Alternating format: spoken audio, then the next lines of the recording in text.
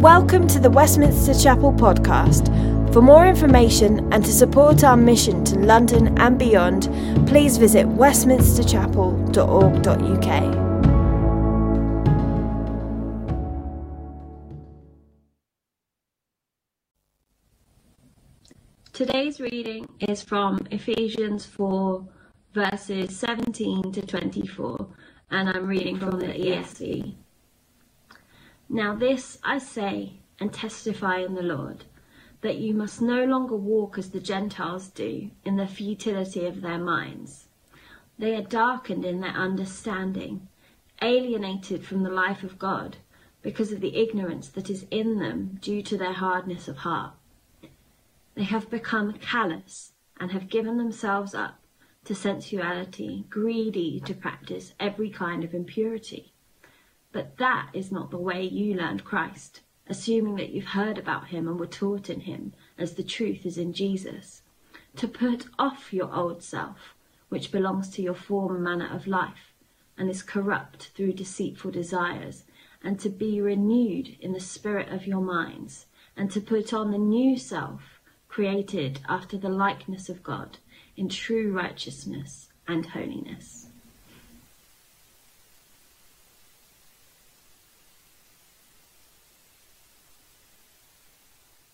Westminster Chapel, we're in this great series from the letter called Ephesians. I'm really pleased to be here with you. I have been wayladen, not with COVID, but with a nasty cold. So if I sound a bit snotty, I'm sorry. And that's the reason why I just want to start by praying just for God's strength and energy and power to come through my weakness this morning. And let's do that for all of us as we're listening. We want to engage with God's word, God's extraordinary, living and active word. Why don't we just bow your head, close your eyes, whatever you do when you pray. I'm going to pray. Lord, we just thank you that you're here already in this service, and we're just asking, in my weakness, in our weakness as listeners, in my weakness as preaching, Lord, come and show your power. Come and show your power, as we've heard already, that's seen in creation, the power of water, the power of life that's so much greater in Jesus. Let your word come alive now. Lord, let it meet the point of need in every person in this room and watching online. May they encounter you. Amen. Let me start this way by asking you or expressing, do you notice a difference if I put things this way? You must watch Star Wars: The Mandalorian on Disney+. That's one must. And you must engage with your doctors about your cancer diagnosis. Now, one of those was much more important than the other, even for great Star Wars enthusiasts like myself. There's a seriousness to the latter must, right? And that's the must that Paul is using here in verse 17. You must no longer walk as the Gentiles do. What I think he's setting up, and really what I want to say through the Spirit today to you, as that these words are really important. They may well be the most important words that you will hear today, perhaps this week, possibly even in your life. Paul is saying, you must listen. You really must pay attention. Why? Well, your well-being is at stake. Your happiness, your joy.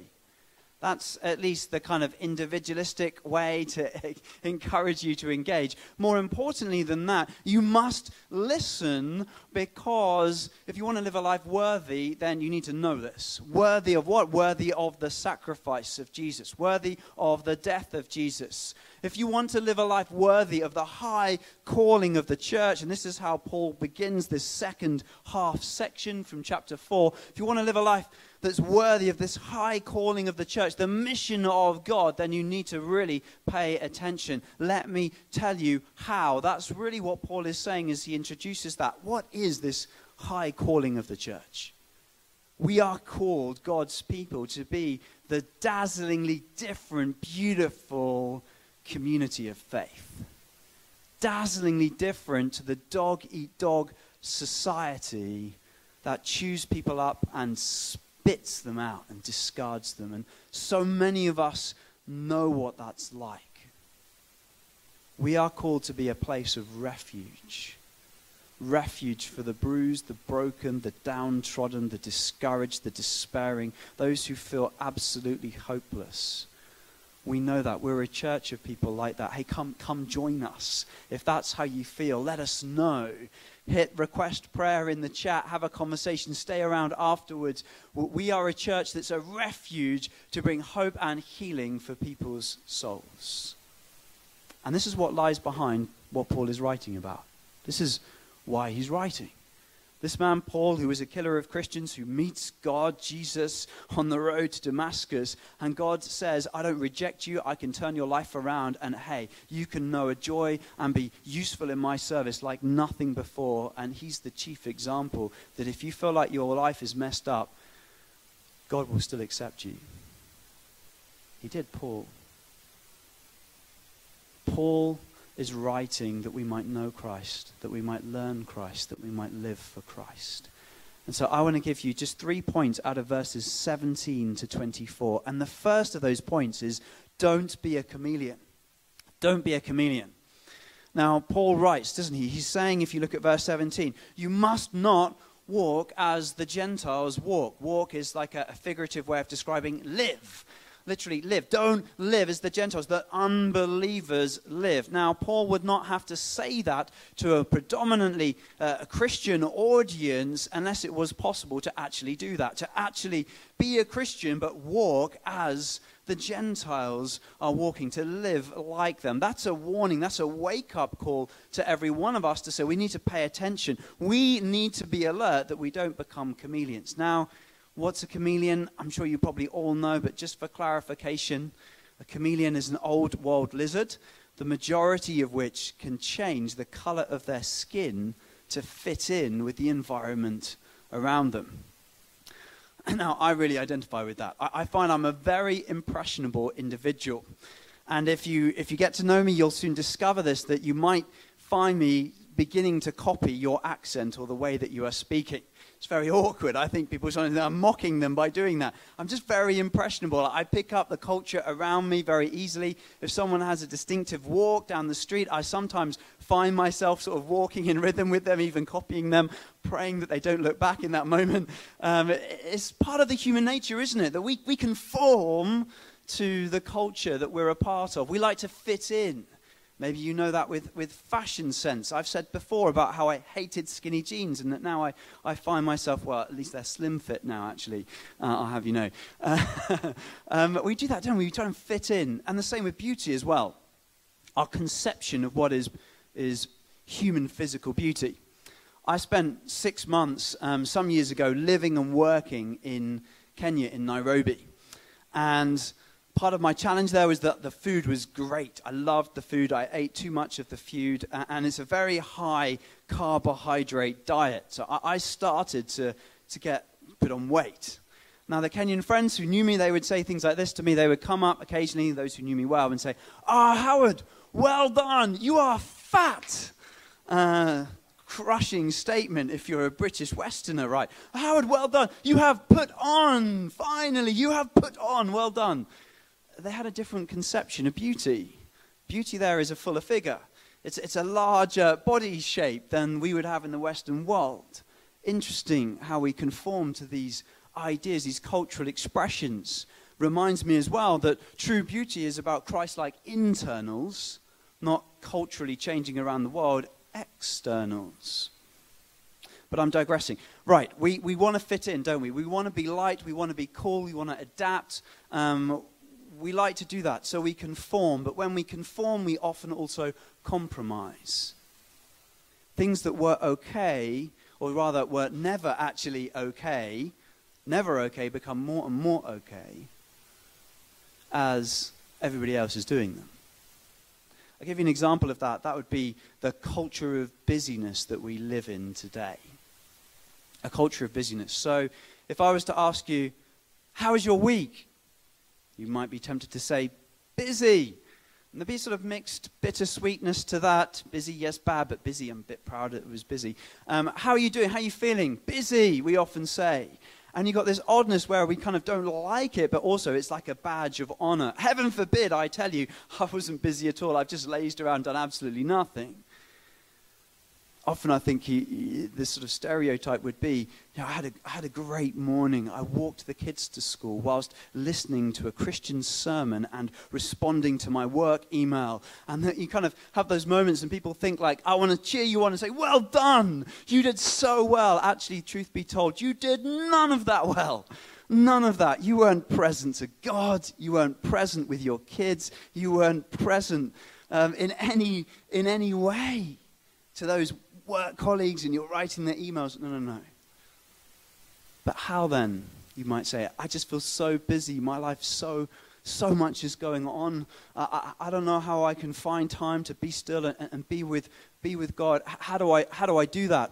Well, I want to say that one of the reasons that you feel that way could be because that you are marching in tune to the unholy rhythm, this rapid rhythm in our culture that says more all the time to you. Bigger, faster, better, greater. You've got to keep going. You've got to keep adding, achieving, accomplishing all the time, or you're nothing. And that makes you really anxious, makes you really worried, makes you fret and concerned and feel troubled. And you're kind of like computer brain's RAM gets filled up with worry and anxiety. So things and tasks that took you a lot less time now take you a lot longer. They feel more overwhelming and difficult and hard to achieve. And so much of your life ends up being sucked into your time. Your energy is given over to anxiety's grip on you through this worldly culture of busyness than actually just doing what you were called to do.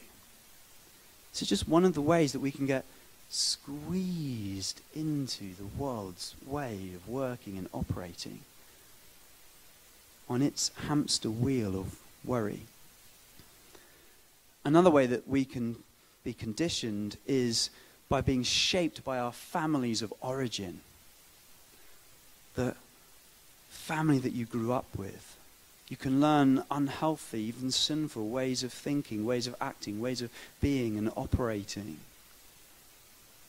You can learn unhelpful ways of dealing with conflict, of never dealing with conflict, or just exploding at conflict, or turning the door and walking out, or unhealthy ways of managing your emotions where you suppress them and you never talk about them, or you bottle them up and you blurt out with them, or you tell everybody else about them, but you never talk to the family member to deal with the actual issue. These patterns go on. Addiction, favoritism that get passed down generation to generation. We can be so shaped by our families of origin.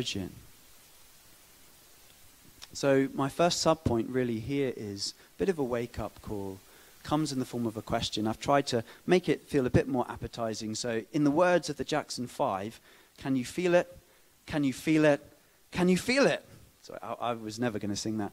Can you feel the squeeze? If you can't feel it, you can't stand firm against it, right? You've got to feel it. That's the first sub-point. The second point is you just really don't want to be a cultural chameleon at all. Why? Well, Paul describes it here as being alienated. Alienated from the life of God. That's a pretty scary word, and I think it summarizes all these other dangerous sounding words. Darkened in their understanding, ignorant, hardness of heart, callous, sensual, greedy, impure. Why are we surprised about that? If we cut ourselves off from the God who is life, love, goodness, beauty, hope, joy, peace, we should expect to feel none of those things, but the very opposite of those things. In fact, I would ask you, how do you even experience those things without God? I don't even know how you can have a conversation about these deeper senses of meaning and love and purpose without assuming the very existence of God. Otherwise, we're not talking at an objective, real level, just a sort of personal, subjective, emotional level. But if you study this passage, you'll see that it's quite similar to another letter that Paul wrote to a church in Rome. And there's a progression of sin that's there in chapter 1 of the letter we call Romans. And there's a progression that's happening here in this description that's being described of what happens to you if you get cut off and alienated from God. It's the ultimate slippery slope that you don't want to be on, where you drift ever more further away from God. But where does it start? It starts in your mind. It begins in your thinking about God. We become desensitized to our Creator. We suppress the truth about him. And we become blind to who he really is. This can happen to anyone. It can happen to some of the most intelligent and brightest people on our planet. Let me give you an example. Richard Dawkins, the well-known atheist, he wrote a book called The God Delusion. And in it, he says this extremely intelligent man says, "I have described atonement," it's the cross, "the central doctrine of Christianity, as vicious, sadomasochistic, and repellent. We should also dismiss it as barking mad." So the doctrine, the teaching that's been around not just for a few decades or hundreds of years, but for more than 2 millennia, that is being described as the greatest demonstration of love that the world has ever known, of God coming in the person of Jesus Christ, who is fully God and fully man, who willingly, not by coercion, but chooses to go to the cross, to die in our place, in your place, to take the penalty, the judgment for your sin, your wrongdoing, the whole world's wrongdoing upon himself, so that you get to go free. This moment where divine mercy and justice are meeting together to kiss a guilty world in love, to quote that great hymn. This topic, this subject, the cross, about which more ink, I would argue, has been spilt than any other subject in the world. This truth for which people even today are willing to die for. Not to explode themselves and blow themselves up, but simply not to fight back against their persecutors, so that they would model the way of Christ on the cross, that they might see through their martyrdom the love of God even for them as they're dying. And yet he can't see it. Millions and millions of believers can see it, yet he can't see it. Why is that? And what is there here that is a danger that could come upon us as Christians, that we might not be able to see, or see as clearly as we should? God and his love and the cross.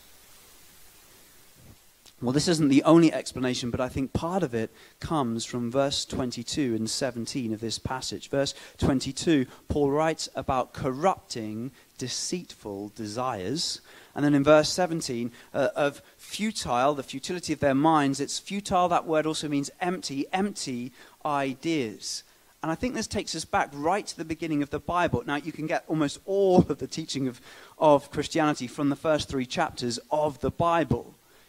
In the beginning, Satan was there, and he hid his true identity, and he twisted the truth of God's word, and he turned Adam and Eve, our figurative representatives, against God, their benevolent maker. And so they see and they take and they eat of the forbidden fruit. Forbidden, not out of God's cruelty to them, but only because they weren't mature enough to eat of it yet. God always, I believe, had every intention that they would eat of that tree one day, but just not yet. You're not ready yet. But they chose to believe Satan instead of God. The outcome? Immediately they are in hiding. They are full of shame. They are afraid. They are arguing and they are blaming each other and squabbling and fighting, and that's a pretty good description of the human race ever since. And then Jesus comes at the cross, and he crushes Satan's curse, so that we can see who God really is in Christ. The world, the flesh, and the devil always want you to see, to take, and to eat that which is not good. And they will try and make that which is not good look very good, look beautiful, look appealing. They'll make themselves look like that. Deception. I think a really good illustration of this for me recently came from Anne Hathaway, who plays the main character or witch from Roald Dahl's film adaptation from the book The Witches. And you can see on one side, trying to look glamorous, beautiful, important, powerful, significant, trying to fit in and draw adoration from all of us. And the other side is the reality. This is a witch who's hungry and wants to eat you alive until there is nothing left. An example from Scripture, a true story of someone who fell hook, line, and sinker for this deception, these deceptive ideas, was a man called Demas. He began off well. Paul describes him in another letter called Philemon, verse 24, as a fellow worker. But then in 2 Timothy chapter 4, by this point, persecution has intensified. Paul is now in this second long period in prison. And we read there, Demas, in love with this present world, in love with the world, has deserted me. Ouch. I sometimes, to try and wake myself up, imagine how I would feel if Jesus said that over me. Howard, in love with this present world, has deserted me. I don't believe I could lose my salvation, but I could disappoint God. Lady Comfort had seduced him. Sexy Miss, don't do hardship, you'll be all right. Have a good life. Live your best life now, had cast her spell upon him. He was captive to them. And he was becoming more and more lost, even though they were tricking him into believing that he was more and more found. My first point is summed up like this, quite simply. Don't be a chameleon. Don't be one, because you can become like one. The second point is put off. Put off. Or a long version of that would be put the nails in the coffin of the old self by taking deceptive ideas captive. To put off is more primarily, I believe, at least initially, about belief than it is about behavior. Putting off wrong beliefs, wrong ways of thinking. You'll see that theme coming through from point number 1. Now, I've never smoked. I'm asthmatic. I can't smoke. It would be pretty disastrous if I did. But I'm told that the best way to give up smoking that's absolutely critical is to change your beliefs about it. To believe without any shadow of a doubt how dangerous and harmful it is to yourself and how enslaved by it you are in order to get free of it. There's a lot of parallels there to wrong thinking in the Christian life. Paul is calling us to not walk in the way of the Gentiles, unbelievers, in the futility of their minds. This, from verse 17, fits very well with his parallel writings in the letter to the church in Rome, chapter 12, verse 2. Do not let yourself be conformed to the world, but be transformed by the renewing of your mind. And then to the church in Corinth, 2 Corinthians chapter 10, where he's saying we're meant to take every wrong philosophical idea, every idea that is opposed to God, we must take captive to the truth of Christ. And then we're back here into verse 23, where he's saying, focus on and be renewed in the spirit of your minds. Yet so many people still, somewhat naively today, think that Christianity is all about doing good and not doing bad. That the Christian faith is just a form of behavioral modification for believers. Make them nice people. Now, I'm not saying we shouldn't be nice. I'm not saying we shouldn't do good. We're meant to do good deeds that people would glorify our Father in heaven. Absolutely. But I'm saying that comes second. The primary thing about a Christian is what you think about God.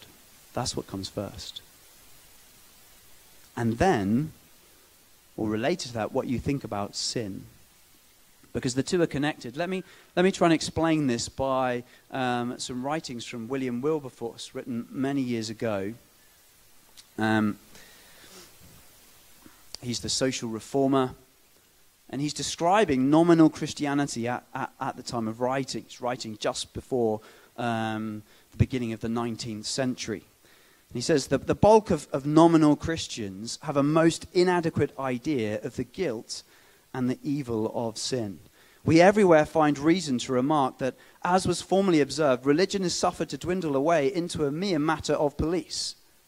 This is a huge danger for the church, that we become police. Don't do that, do this. Don't behave that way, behave like this. You're not meant to do that.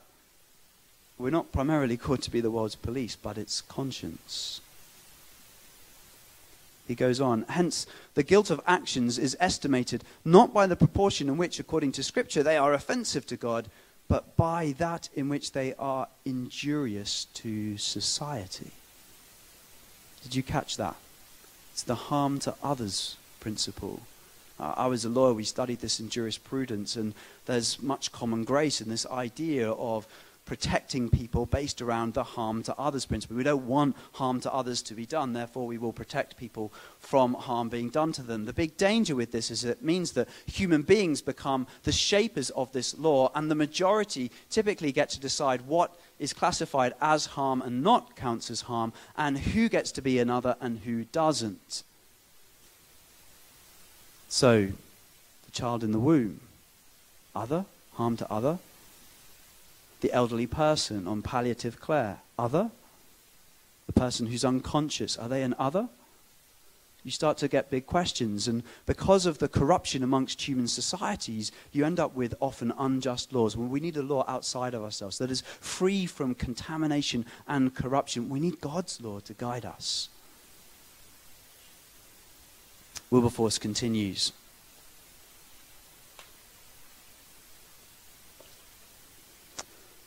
He says that nominal Christianity betrays a fatal absence of the principle which is the very foundation of all religion, or Christianity, he means.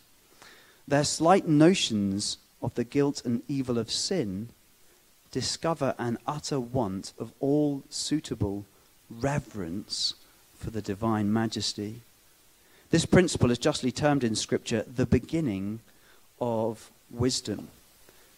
We would call it the fear of God. We've been studying this in clusters in our church when we bring life groups together. The fear of God. We so misunderstand it. It is a holy, happy, awesome reverence for the divine beauty and glory of God. Let me give you a picture of what I'm talking about here. And I think it would be that moment where Peter, the fisherman, has just been out fishing with Jesus. But he's been out the night before and they caught nothing, and he expects nothing to happen. He's the experienced fisherman. He knows what he's talking about. Also, because they caught nothing, he may be frustrated by that because fish equal money. And no doubt he had debts to pay. They were under oppressive Roman taxation in that culture. And he goes out to catch fish with Jesus. He's obedient to Jesus' request to do that. What happens? They have a miraculous catch. They got more fish than they've ever seen before, jumping up into the nets. They've got to bring another boat over. Both boats are now sinking under the weight of these fish. They've never seen a catch like that ever in their lives. Maybe there'd never been one in human history before Jesus did that extraordinary miracle. What is Peter's reaction to Jesus? He says to Jesus, get away from me because I'm a sinful man. There's a fear of God in that moment. But where's that fear of God come from? It's come, I think, from the privilege of, you've let me, who am I, a humble nothing fisherman, see this miracle. But not only see it, but benefit from it. Be able to pay off my debts with this. Be made wealthy through all these fish. You've kept me going. This is extraordinary. I tell you, he's trembling in fear at the goodness of God. You are too merciful for me. I'm afraid of your goodness. I'm scared of your incredible greatness and beauty and majesty. It is in awe. This is what it really means to have a right view of God, to really see him. And so the instruction here, I think Paul is giving us back to these verses, is put off all lesser thoughts about God. And it helps to be able to do that by putting off all lesser thoughts about sin. When you start to see the depths of the horror and evil of what sin is, the ugly stench, cesspool that it is, and how far then God has come, you start to see the depths of his love coming down and down and down and down and down and down to deal with the problem of sin. And you start to want to worship him in awe and reverence. We've got to put off all lesser thoughts, wrong thoughts about God. And then for the rest of this letter, Paul's going to come through and he's going to talk about putting off things and putting on things throughout chapters 4 to 6. But I want to just circle back to one thing again before we move into the final point, and that's this whole issue of busyness. Because I sort of opened that up but didn't resolve it. Busyness. This whole problem comes out of the evil idea, you are what you do. That's it summarized in its satanic greatness, if you like. You are, your worth, your value, everything about who you are is defined by what you do, what you accomplish, what you achieve. And Paul is saying that's absolute rubbish for a Christian. That is a lie from the pit of hell. He's shaped his entire letter based on this. It begins with chapters 1 to 3 about who you are in Christ, about the church. And then he goes into 4 to 6, and now this is how you should live in light of who you are. Being comes before doing. It's a fundamental truth of the Christian faith. You are, by faith, the moment you believe, a beloved child of God. This is amazing. You have everything, every spiritual gift. Blessing is given you in Christ. Now live out of that. I wonder, though, if you've come and you're struggling with that because you're more of a human doing machine than a human being child of God. And it's just a moment just to recognize that, to take that idea captive and say, that's not true. Don't let, if you like, the doctrine of human responsibility, it's all on me, wrestle the doctrine of God's sovereignty into submission in your life. Because you need to know God is always in control. There are always enough hours in the day for you to accomplish what he's called you to. So just rest. Embrace your limits. Be human-sized. Don't be God-sized, and trust God again. Put it off. Put it off. And as you're putting it off, the two really work together. Put on Christ. Put on. Now, hopefully you're already seeing that the Christian faith is very different from every other religion or belief system, and I include in that atheism and secularism. It's very different. We are not called to follow a new set of rules. This is how you behave. We are called to follow a person. We are not called to put on behavior. Behave like this, do this. No, we are called to put on a person, the greatest person the world has ever known, Jesus Christ. This comes out of verse 20. It says they learned Christ. They learned a person.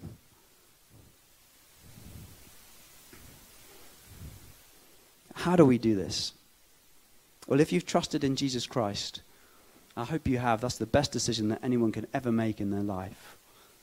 If you want to do that, request prayer. Talk to one of us afterwards. We'll help you. Even if you're not ready, you think to do that today, but you just want to inquire a little bit more, come and chat to us. But if you've accepted Jesus as the Lord of your life, you have already been made new. You are already a new creation in Christ. Already the old has gone and the new has come. You were dead spiritually in your trespasses and sins. Now you have been made alive. All of that old, worldly, negative, condemning way of thinking, that can go. That's not you anymore. You are now this new creation being in Christ. I know this personally. And my story, if you don't know it, is that I battled with body dysmorphic disorder on my journey of coming into faith. Basically, I hated the way I looked. and would have self-attacking, condemnatory thoughts about my physical appearance, even to the point where I really just hated myself. I had plastic surgery. Was so-so, wasn't fully happy with that, so I then saw a psychologist. I went on to Prozac. I then went to university. I met my first real Christians, and I encountered the good news about Jesus, and I found an acceptance and a love that I've been looking for all my life. That was Easter 2000. And then in November of that same year, the Christian Union had a weekend away, about 100 people away on a farm, and at the final service that we had together, we were taking communion, and I heard God speak in a way that I haven't really heard quite the same way since. It wasn't an audible voice, wasn't that everybody else heard this. It was 7 words put into my head that weren't mine, that just kept, where did that come from? Moment of like, that's not my voice. But 7 beautiful, life-changing words. You are no longer who you were. You are no longer who you were. This was so impactful for me that I made this crazy artwork back as a student then of my story. You are no longer who you were. And then something very interesting happened as I was preparing this message. This is absolutely the truth. I was typing up this part of this sermon and finished this sort of section and wasn't quite sure whether it was right to share my testimony again. Like, haven't people heard that before enough? Do they really want me to share it again? And then I'm rather distracted because I'm still not completely free from the culture of busyness. Looked at my email, and in that moment, an email came in. And it was someone in our church who was applying what we've been talking about, truthing in love. And one of the lines said this: remember, the past is gone, kaput. You're not that old, insecure Howard anymore. And people say God isn't in control. Every moment, such a moment for me. But then I felt God came off the back of that and said, now Howard, I want you to underline this. I want you to highlight this. I want you to emboss this. I want you to make it as bold and powerful and as clear so that people can really understand and get their heads around. Once they believe in me, the old really has gone.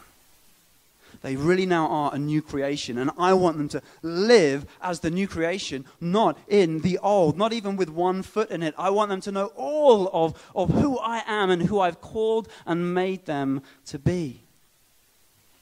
This is an invitation that God is giving you, but it's so easy, isn't it, to go back to the old address, even though that person doesn't live there anymore. We all do that. It reminds me of a true story of a man, a soldier called Lieutenant Hiro Onada. He's a Japanese soldier who was in the Second World War. And he was fighting in the Philippines. And the war, Second World War, had come to the end, but he couldn't reckon that to be true. So he carried on living, fighting, in hiding out, always looking over his shoulder, never having peace, anything like that, for 29 more years. True story. It took his original sending officer to come and find him to personally rescind the orders for Onada to surrender. He had wasted 29 years of his life living in the old when a better new had come. I'm urging you not to make that mistake. Don't do it. Step into the new and enjoy the newness. How do we do that? Well, we go back to verse 20. It's about learning Christ. You've got to learn a person. You've got to get to know him. Do you know how my wife and I, we did not get to know each other by stalking each other on Facebook from a distance? It's a little dating tip there. we met in person. We went on dates. We got to know each other. We were vulnerable. We opened up. We shared. You've got to do the same with God. You've got to spend time with him. You've got to be real with him. You've got to enjoy his presence. You've got to slow down, to be still, to get to know him. But it's not just about knowing facts about him. To learn Christ is to love like Christ. We don't just know facts about Christ. Let me illustrate that. So if you came to me and offered me some parenting advice because you'd read some books and things like that, but you didn't have your own kids, I'm going to be really honest with you. I'm probably going to be polite, but I'm going to ignore everything you're going to say because you don't know what you're talking about. And I know that because before I had kids, I maybe thought I knew what I was talking about, and now, and then you realize when you've actually had them, you're like, oh wow, I had no idea what I didn't know back then. We need to make sure we're not doing that in our Christian walk. You can't just know facts about Christ. You've got to actually say yes to his invitation to join him on mission.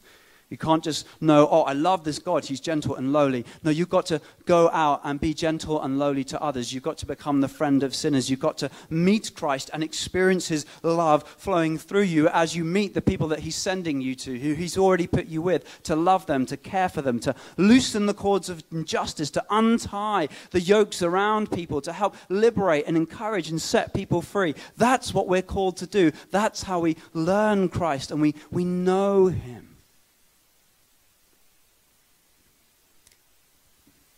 To know Christ is a powerful thing. To live that way becomes the embodiment of righteousness and holiness. Verse 24, Jesus reveals that to us.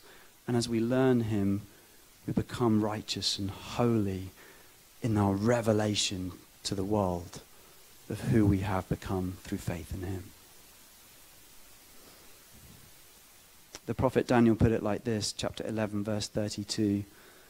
The people who know their God will be strong and do great exploits. Do you know him? To put on Christ is also to put on peace, because he is the Prince of Peace. It means the war is over. This is the great good news. You don't have to carry on fighting to try and prove your worth, your value in this world. Fight for significance, fight for security, fight for acceptance, fight for people's love, to be impressive and cool and work so hard to all of that. I tell you, that war is over in Christ the moment that you believe. Don't waste a second, let alone 29 years, trying to do all of that. You get everything through your relationship with Christ. That war is over, but then you get invited to fight in a different kind of war.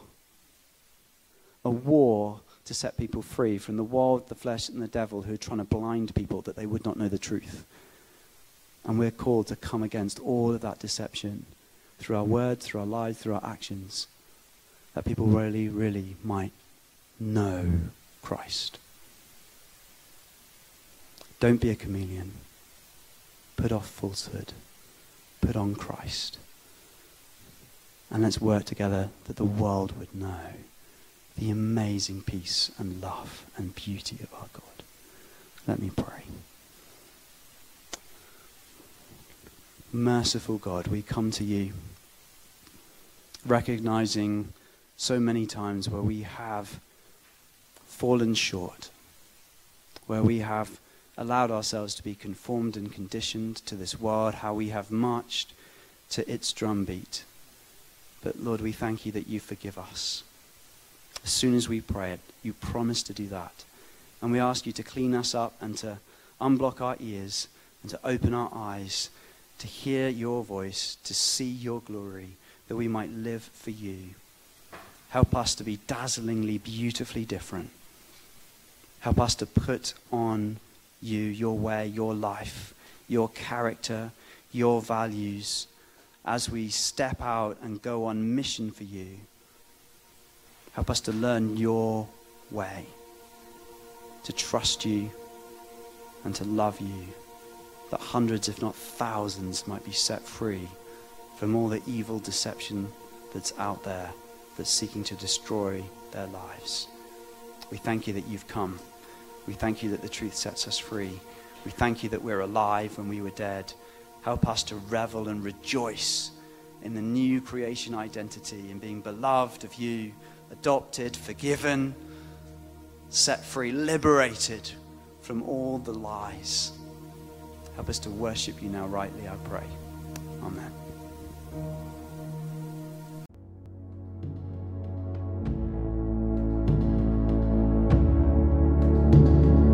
Thanks for listening to sermon audio from Westminster Chapel. If you'd like to partner with us in making disciples and sharing the gospel, please consider making a one-off or regular donation.